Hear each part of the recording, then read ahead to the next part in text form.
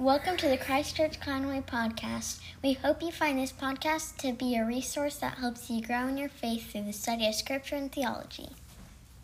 Say it again. If you have a Bible, turn with me to Luke chapter 1. We're actually going to start in verse 39. I was doing the liturgy in a hurry this week and typed the wrong thing, so I apologize for that. Luke chapter 1, beginning in verse 39 down through verse 56. In those days, Mary arose and went with haste into the hill country to a town in Judah. And she entered the house of Zechariah and greeted Elizabeth. And when Elizabeth heard the greeting of Mary, the baby leaped in her womb. And Elizabeth was filled with the Holy Spirit. And she exclaimed with a loud cry, "Blessed are you among women, and blessed is the fruit of your womb. And why is this granted to me, that the mother of my Lord should come to me? For behold, when the sound of your greeting came to my ears, the baby in my womb leaped for joy. And blessed is she who believed that there would be a fulfillment of what was spoken to her from the Lord." And Mary said, "My soul magnifies the Lord, and my spirit rejoices in God my Savior. For he has looked on the humble estate of his servant. For behold, from now on all generations shall call me blessed. For he who is mighty has done great things for me, and holy is his name. And his mercy is for those who fear him from generation to generation. He has shown strength with his arm. He has scattered the proud in the thoughts of their hearts. He has brought down the mighty from their thrones and exalted those of humble estate. He has filled the hungry with good things, and the rich he has sent away empty. He has helped his servant Israel in remembrance of his mercy, as he spoke to our fathers, to Abraham and to his offspring forever." And Mary remained with her about 3 months and returned to her home. Father, as I preach your word, I ask that you would strengthen me by your Spirit, that you would fill my mouth with your words, that I might preach the gospel boldly as I ought to do. And I pray that you would illumine our hearts and minds, that we might receive your word, that we might be comforted with the gospel. And so being comforted, that we might learn to wait well for the coming again of our Lord and Savior Jesus Christ. It's in his name we pray. Amen. So this passage is kind of clearly broken into 3 parts. There's the kind of setting the scene in the first few verses, and then there's Mary's response that is known to some as the Magnificat, this song that she sings. And then there's verse 56 that's just kind of just the closing scene, letting us know that Mary stayed with Elizabeth for about 3 months and then went home. And that's all I'm going to say about that. So if you are wanting me to dive in and pull the theology out of that, you'll just have to wait for another sermon. We're going to focus really up through verse 55. And as we've been working through the story of the promises leading up to the birth of Christ, we've been asking these questions about waiting. On whom were the people of God waiting? How are we to wait? Why is waiting hard? All of these different things. Why are we right to wait expectantly? And we've been asking these questions that we also, as we wait for the second coming of Christ, and for the consummation of the kingdom of God, and for our being ushered into glory, that we might wait well.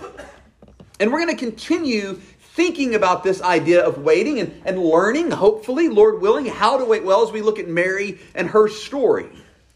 But really what we're going to be looking at are just 2 points of looking at how Mary waited. And we're going to see that first, she waited trusting God as he actually is. And then we're going to see, secondly, that she waited worshiping God.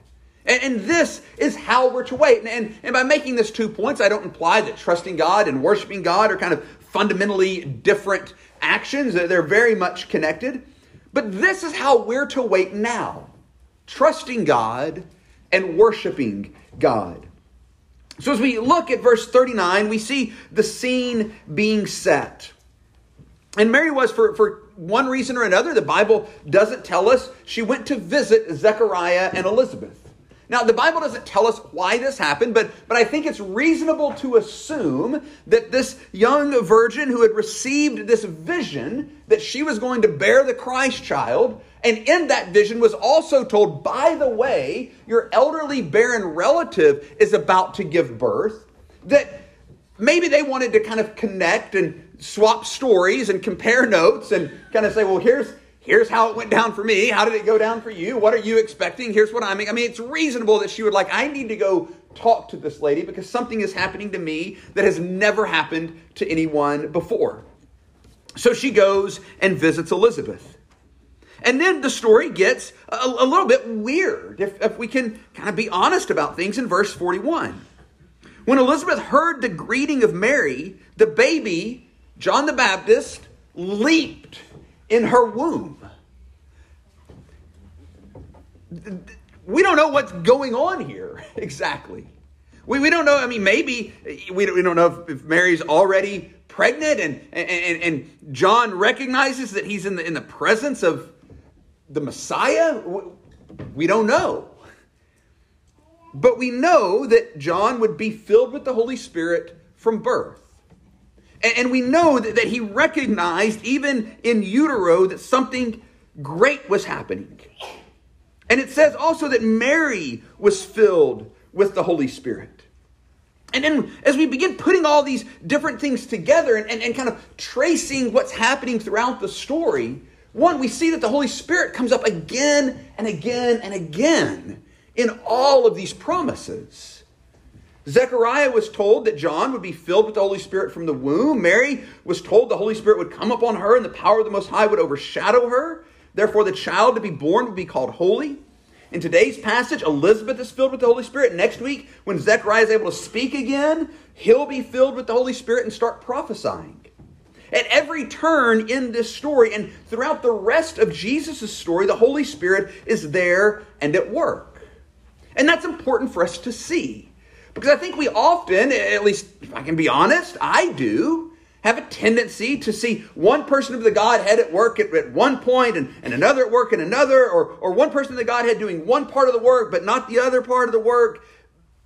But that's really just kind of a weird modalism. It's kind of breaking the Trinity apart. Saying for a while he did fatherly things, then he did son things, now he's doing spirit things. But when we read the story, what we see over and over and over is beginning to end. The salvation of the world, this plan that God has put in place from before the foundation of the world, was always and will always be a Trinitarian work from beginning to end. Throughout the story about the incarnation of the second person of the Trinity, the Son, throughout the story, the Spirit and the Father have been at work and have been present as well. As I've already said, the Spirit is everywhere in this story. The second person of the Trinity, Jesus, is the one who's being announced as coming in the flesh. And he'll come as the Son of the Most High, as the Son of the Father. And this is a vital point for us to understand as we think about waiting and the role trusting God has in our waiting.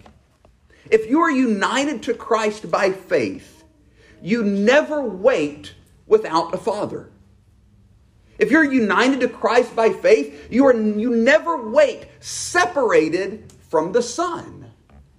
If you're united to Christ by faith, you never wait apart from the Spirit working in you. And we need to keep that in mind. Because when the waiting is hard, it can be helpful to stop and ask ourselves, am I waiting right now? Am I waiting as if I don't have a Father who loves me? Am I waiting right now as if I'm not intimately united, fundamentally united to the Son of God, the second person of the Trinity, who bled and died for my sins and rose in victory? As I wait right now, am I waiting as if I don't have the Spirit as my helper and my guide? If the answer to any of these questions is yes, and we have to admit that at times we fall into those traps, then we're not trusting God as He actually is toward us. The loving, saving, helping, triune God. And this may be why the waiting is so hard at times. It may, or it may just be a contributing factor to why the waiting is hard. Because the reality is, trusting God as we wait does not always make the waiting easy. Sometimes trusting God as He actually is, Father, Son, and Spirit, ministering to us as a triune God, sometimes it just makes the waiting possible. Because sometimes we're hanging on by a thread. And it's the knowledge that we have a Father, that we're united to the Son, that we're filled with the Spirit. Sometimes that just makes it possible. But it does make it possible. Because we realize as we dive headlong into trusting God as He is, that we have security and identity and hope of a loving, saving, helping, triune God. We realize that we're not on our own. That it's not up to us to knuckle down and get it right. That it's not up to us to have a death grip on anything in life. But to cling to Jesus, who was sent by the Father, and with Him has poured out the Spirit to be our helper and to be our guide. In other words, it's to trust God as He is. That's how we're to wait. And that's what we see Mary doing. Blessed are you among women, and blessed is the fruit of your womb. And why is it granted to me that the mother of my Lord should come to me? For behold, when the sound of your greeting came to my ears, the baby in my womb leaped for joy. And then verse 45, I love. Because I think in verse 45, one, I don't want to be irreverent here. She is saying something absolutely true. Blessed is she who believed that there would be a fulfillment of what was spoken to her from the Lord. That's what Mary was doing. We talked about the difference in her response and Zechariah's response. But remember, Elizabeth was saying this while her husband, who didn't believe, was mute. And I can't help but think that he was in the corner with this kind of, this again, look on his face. Because it was still months before he would speak. Because he didn't believe. But Mary, she did. She heard what was spoken from the Lord, and she believed that it would come to pass. And she was blessed because of that. She trusted God at His word. And that's what we're called to in our waiting. And I get it. That is hard. It is hard in the face of regular life sometimes, not to mention all the things that get added to it. All the things that we've talked about that make life waiting. Sometimes just in the face of the normal, everyday stuff of life.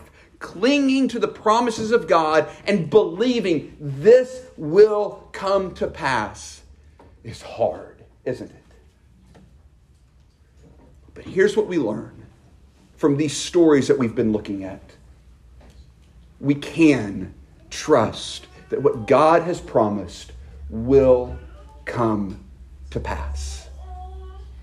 And we have to fight for that with the help of the Spirit. But we can trust that what He has said will come about. We're not waiting in vain. And so then we dive into the second part. Seeing that we wait in faith, believing that what has been spoken by the Lord will be fulfilled by the Lord, we look at how it was that she waited. And she waited trusting God. And then as we see in verses 46 through 55, she waited worshiping God. This was her response. As she came to Elizabeth and Elizabeth said this to her, her response was this song that's recorded here. My soul magnifies the Lord and my spirit rejoices in God my Savior. We see here this example of parallelism that's so often apparent in Hebrew poetry. when she says, my soul magnifies the Lord, my spirit rejoices in God, my Savior, she's giving us these two thoughts that work together and build on each other. She magnifies him. She makes him big. She makes a big deal of God in her soul. She glorifies him. She recognizes and preaches to her soul. This is who it's about. His glory. Him being known to all the nations. That's what this is about. Him being magnified. And this is what the story's been about the whole time. Even if we go way back in the Old Testament, we go back, what was it that was said to Pharaoh? That they'll know me, that I am their God. That all the world will know me. We go to the story of David and Goliath, and what was it that David taunted Goliath with? I'll win, and I'll cut your head off, and Israel and all the world will know that there is a God in Israel. See, this is the goal. That God might be glorified. That he might be magnified. That we might see him as he actually is. John Piper uses the analogy of glorifying God. He distinguishes between microscope, there we go, there, word disappeared. A microscope and a telescope. And he says the difference is a microscope takes something that's tiny and makes it big enough to see. That's not the kind of magnifying of God that we do. A telescope, on the other hand, takes something that is enormous and far away and makes it where we can see what it is. That's what we're to do. Now, unlike a planet, God's not far away. He's present with us by his Spirit. But the magnification that we're to do is to show us, show each other, show ourselves, show others outside the church the glory and the grandeur of who God actually is. Of how he actually is. And this is what Mary does. She magnifies him and she rejoices in him. She finds joy in the way God is toward her. And how is he toward her? He is her Savior. And Mary has learned to enjoy this. And when we put these two ideas together, magnifying God, glorifying him, and rejoicing in him, if you've been around here long at all, you know what my next point is. This is just the first question of the Westminster Shorter Catechism. What is the chief end of man? To glorify God and enjoy him forever. This is what Mary is doing. This is how we are to wait. Is magnifying him, rejoicing in him, because he's bigger than all of this that is before us. He's bigger than all of it. But then Mary continues with her song and she grounds her worship in what the Lord has done and how he is. And so she teaches us to do the very same thing. Why is she magnifying the Lord? Why does her spirit rejoice in God, her Savior? Because he looked on the humble estate of his servant. The specific word for looked here, that verb, is epiblepo in the Greek, and it's only used 3 times in the entire New Testament. It's used here. It's used in Luke chapter 9 when a father calls out to Jesus to look at his son who is being tormented by a demon. He wants Jesus to take concern for his poor child that's being tormented and thrashed about and thrown into fires. He wants Jesus to look at him attentively, caring. And then the other place it's used is in James chapter 2, verse 3, when James warns against looking with more attention and with more care on the rich in the body, giving them the special places to sit, than you do the poor. What Mary is communicating in this word is the idea that God looked on her with special care and attention. And he did so in her low estate, in her humiliation, in her humble estate. He looked on her with care and attention, not in her glory, but in her low estate, he looked on her and cared. And we don't know the exact nature of Mary's humble estate. And the exact nature of it isn't really the point. The point is that whatever it was, the Lord saw her, and not in a passive way, but with attentiveness, with care, in her humble place that he found her. Calvin writes, the meaning is, I was unknown and despised, but that did not prevent God from deigning to cast his eye upon me. And this was not the loud cry of a pretended humility, but the plain and honest statement of that conviction which was engraven on her mind. For she was of no account in the eyes of the world, and her estimation of herself was nothing more. Perhaps this is the case. Perhaps it's simply that Mary is saying, I'm nothing special, but God did this through me anyway. But there might be more to it, actually. Because as we read through the song, and especially toward the end of the song, she begins contrasting the way God is toward the rich and the prideful, and the way he is toward the poor and the humble. It's likely, because we know Jesus didn't grow up in a rich family, it's likely that Mary's social situation was difficult. And the reality is, it's always been a temptation of man to attach the possession of the things of this world to godliness and God's favor. And ironically, we kind of do this out of both sides of our mouth.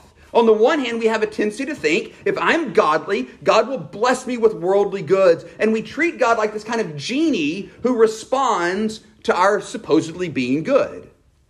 But on the other hand, we just as quickly turn around, and when we get a little bit of the world, when we get a little bit of success, we think God must be pretty impressed with my performance and must be mighty happy to have me on his team.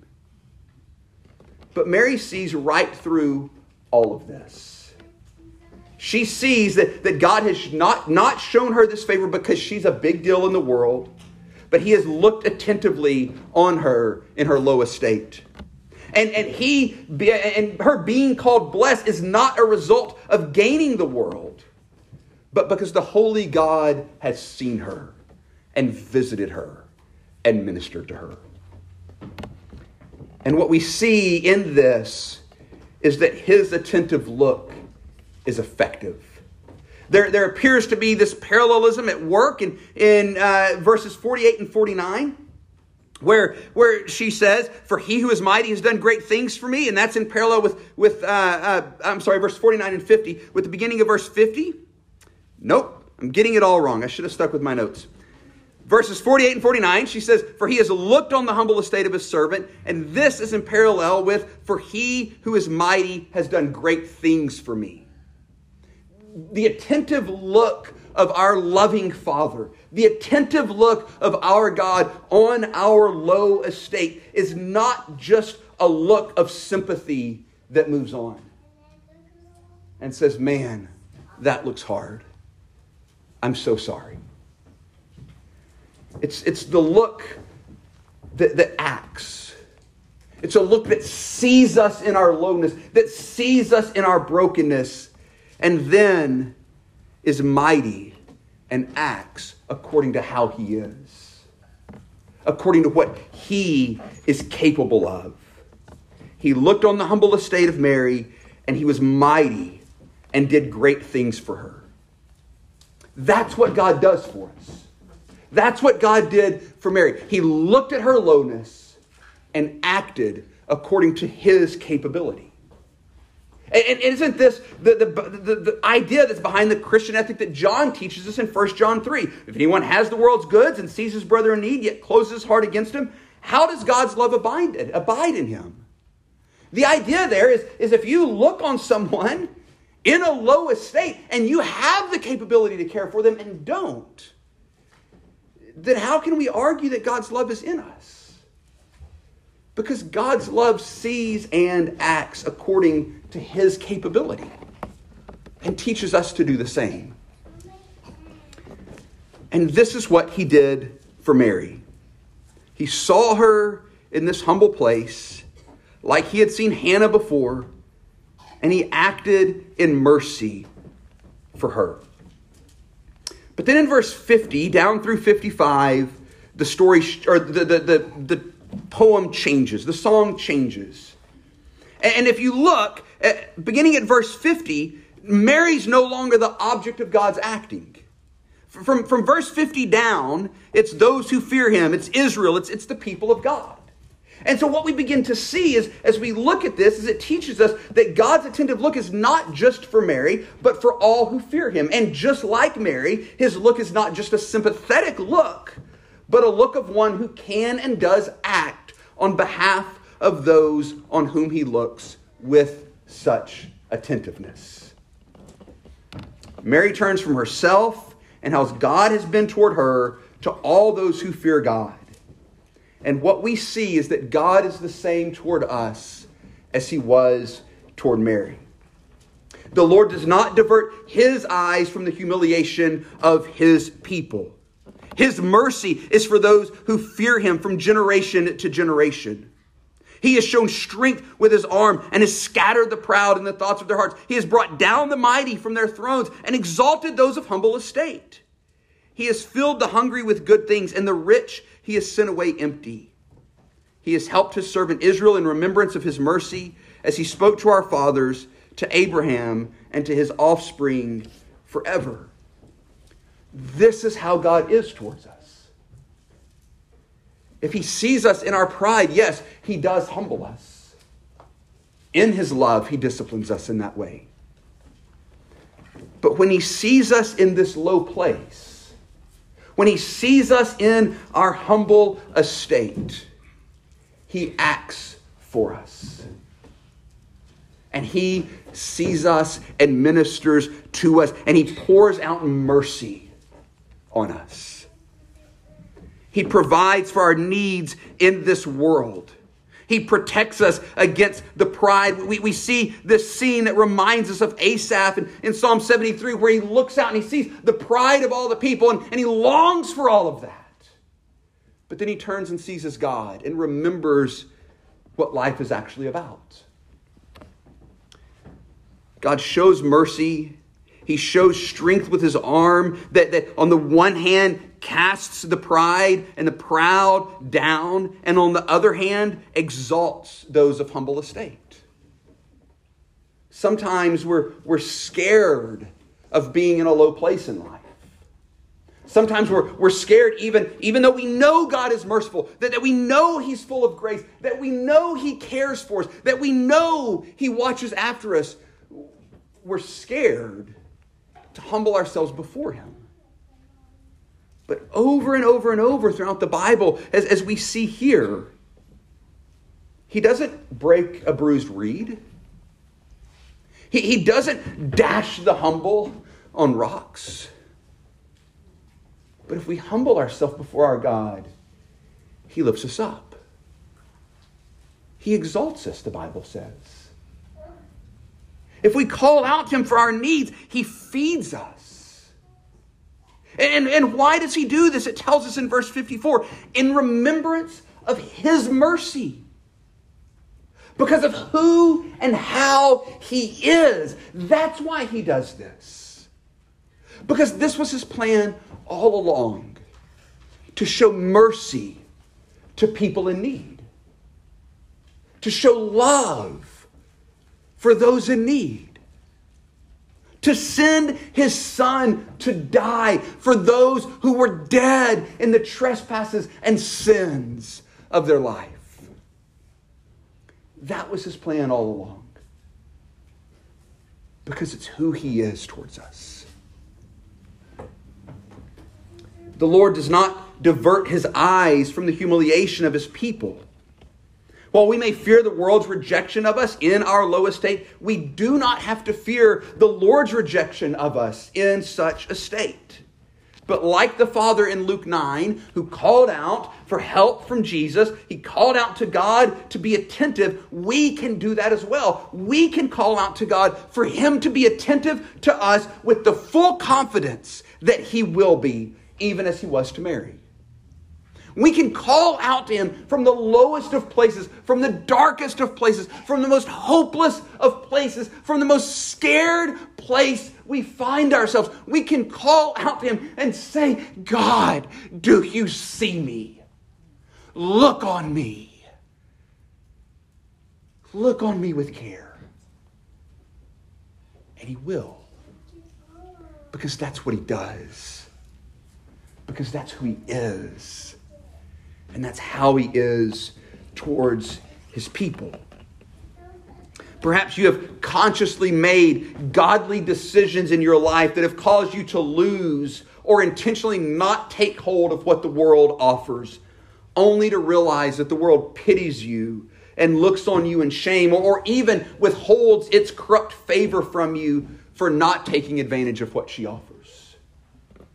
Or perhaps you feel the lowness of your estate in a different way. Perhaps you sometime long ago when you graduated from high school read Dr. Seuss's Oh, the Places You'll Go, and you interpreted those places as glorious places rather than regular places. And you set out in life to be someone, to make a difference, to build a legacy, to achieve. But for one reason or another, life has just not worked out like you thought it would. And you're not in those glorious places. And it feels low. Or you may this morning feel the humiliation of your sin. You may be all too aware that you bring nothing to the table at all. And you may wonder, how could God possibly love me? And we have the answer here in this passage.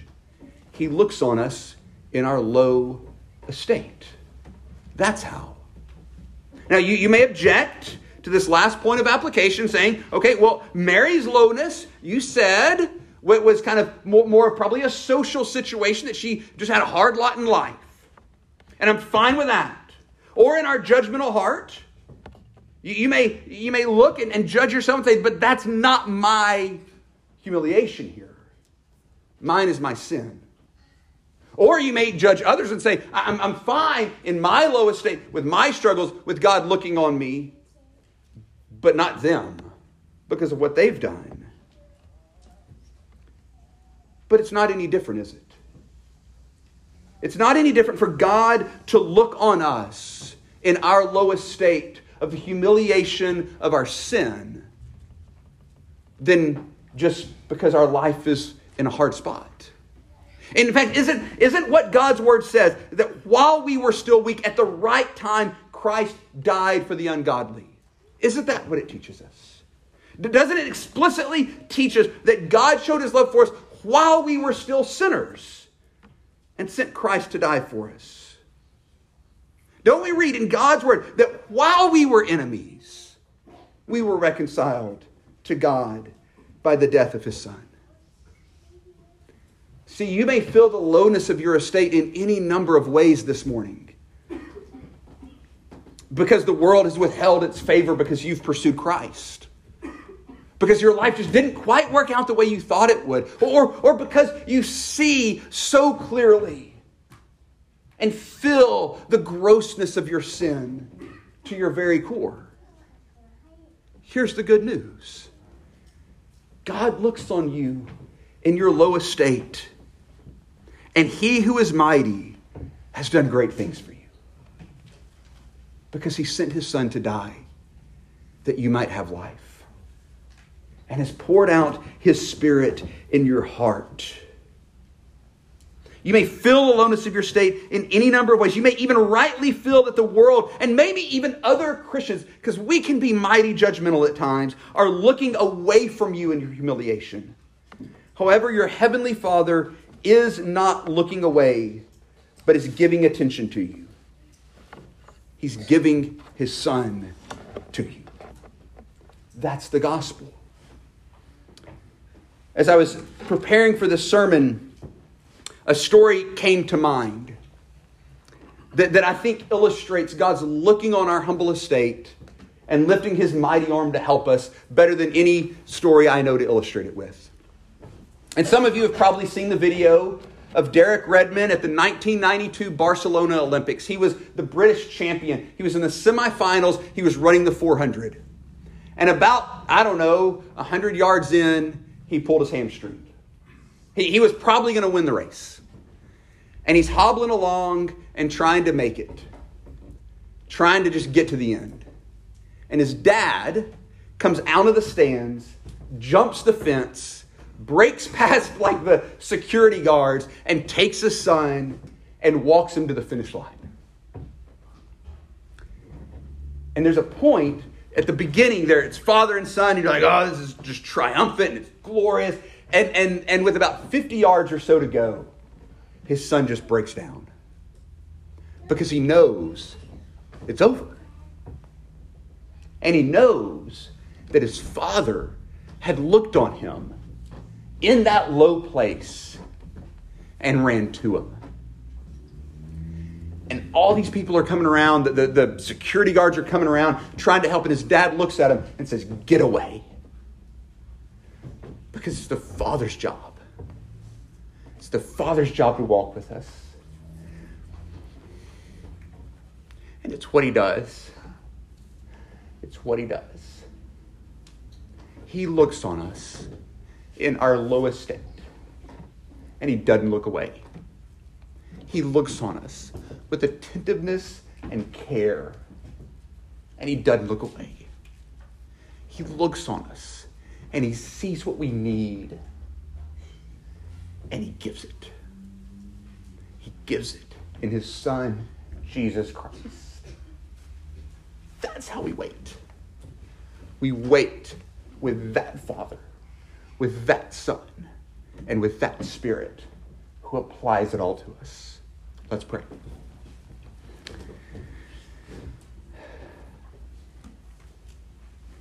Father, we thank you so much for the comfort of your word, because the waiting is hard. For 1,000 reasons, the waiting is hard. But we wait and ask that you would teach us to wait, because we don't often do it well, but we wait trusting you. We wait believing that you will fulfill your word, every promise of it for your people.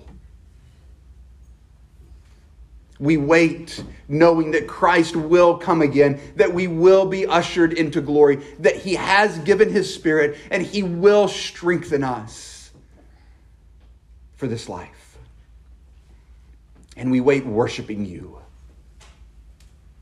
because we see so clearly that we're nothing worth magnifying, but you are.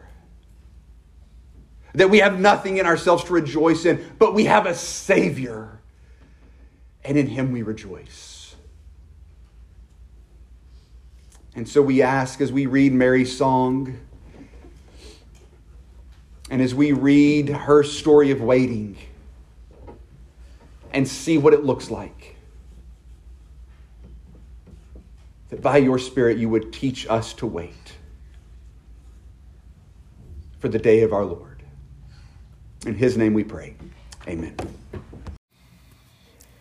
Thank you for listening to the Christ Church Conway podcast. We hope this teaching has helped you grow in the unity of faith and knowledge of the Son of God.